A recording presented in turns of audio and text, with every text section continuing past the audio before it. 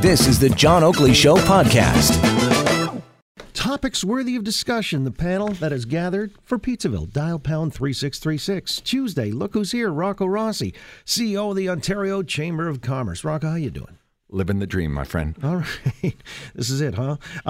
Kevin Gaudet, president of...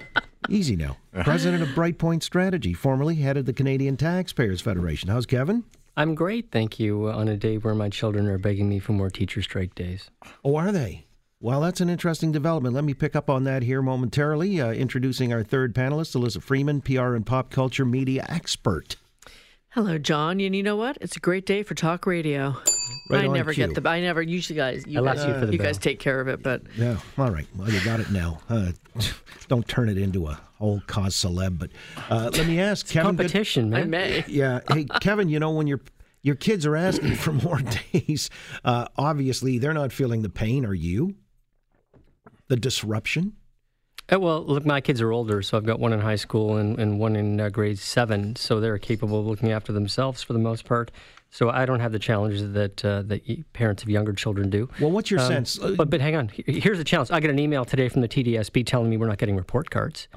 Now, that pisses me off as a parent, because if there's one fundamental thing that I expect from my school, it's evidence that they've actually taught my kids something and be able to measure how they did, God forbid. And these teachers can't be bothered to do the things necessary to demonstrate to me that they actually taught my kids because they're lazy and greedy.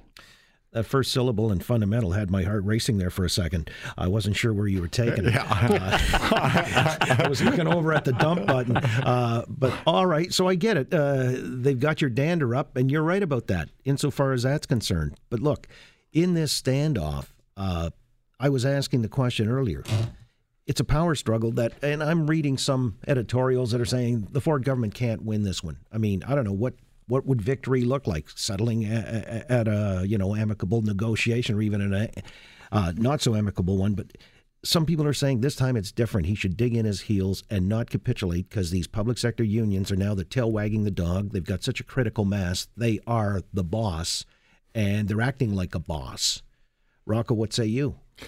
Well, victory from the government standpoint is to limit the fallout, obviously, to the kids and their parents, but also to hold the line on the 1%.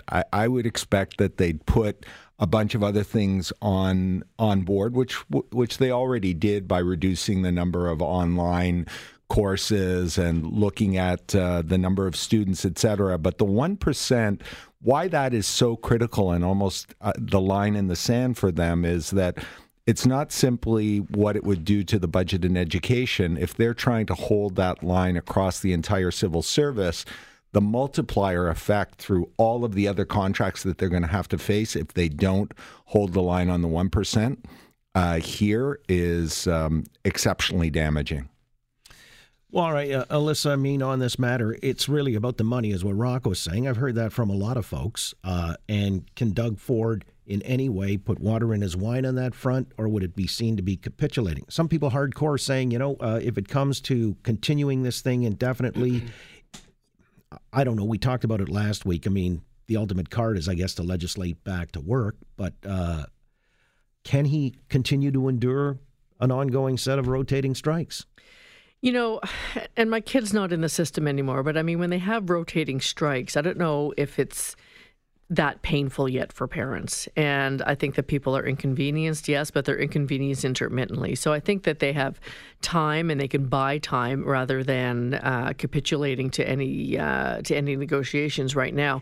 It's interesting when you look who's winning the info wars on this, and this is something that I've been keeping tabs on. And the union are holding to their line that we don't want. They're talking about class size and cuts to education, cuts to staff. Whereas if you ask Stephen Lecce, he'll tell you that it's it's all for them. It's all about the money. But how can they argue quality of education and they're concerned about the kids? Because Kevin brought it up initially. They're not even filing report cards, and that's one of the fundamental aspects of teaching. So, I mean, they're betraying their own mantra here, aren't they? Well, absolutely. And you have to be careful when you start to really, carve in stone or set a stake in the ground on what your key messages are. You better uphold that throughout the length of these negotiations. You can't vacillate. You can't waffle because the public is too smart for that. They'll know that you're going back on your word. So if it was really about the kids, you'd be giving them a report card. So, it's not going to do them any favors in terms of undercutting their own message.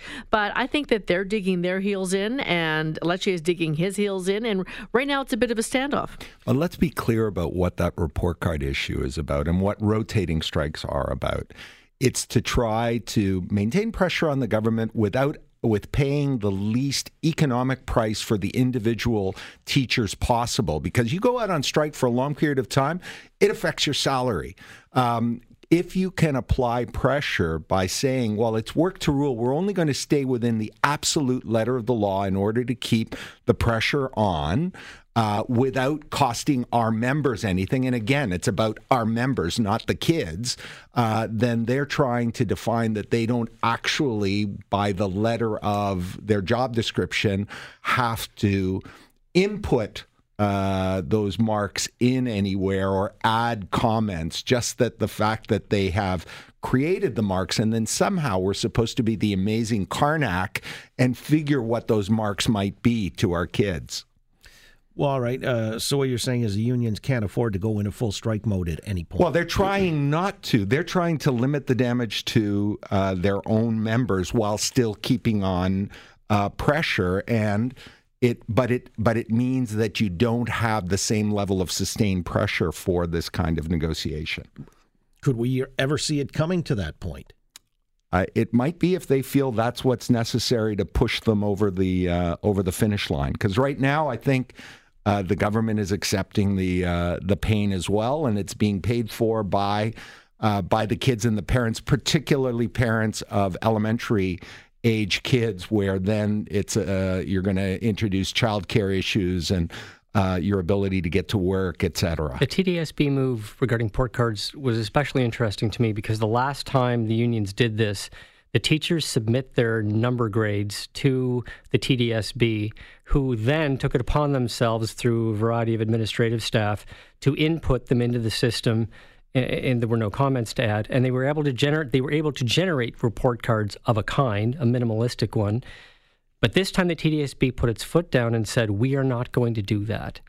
So the teachers are going to try, and their message will be, oh, we submitted our grades, but they're going to try to blame the school board, and that's not going to fly because every parent, myself included, is going to look at it and go, I don't care about those details. All I care is that teachers are supposed to mark my students, my children, their grades and give me report cards, and they're not. They're not going to worry about whether or not the TDSB chose to do this or not to choose to do that. And I think this is one of those areas where teachers will lose on this front. But it's to have their cake and eat it too. They want to still be paid, say they've done what they have to do to the letter of the law, but then not provide the service. So kids are coming home with extracurriculars having been canceled, activities have been canceled, sports have been canceled, plays have been canceled now, and now report cards. I think this has the potential of having cumulative negative impacts. Well, this is the question. The when Elissa says this is all about the info wars being played between the two parties, do you think it behooves Lecce, the government, or something to get the message out saying, look at how the kids are being hurt because of the teachers? Well, this is a great time to capitalize on all of that. So, this morning I'm hearing, the head of the Elementary Teachers Federation of Ontario, and she really sticks to her key messages, and it's all about, the Ford government is decimating education, but then when you look at all these moves that they are doing themselves, people will see through that. So Stephen Lecce is on every morning program. He's doing the rounds. I mean, if there's anybody who's benefiting from this, it's really him. I mean, his profile went from 0 to 100 very, very quickly. And I think that if he wants to amp up the rhetoric, this is the perfect time to do so. So it will be interesting to see what his narrative is tomorrow, because if you can systematically pick apart the other side's argument, you start to curry favor with the audience that you're talking to. All right. Well, the audience we're talking to is more interested in some other things, dealing with Justin Trudeau, his trials and tribulations out west in Winnipeg. Just finished a Liberal confab for 3 days. Thanks for listening to the John Oakley Show podcast.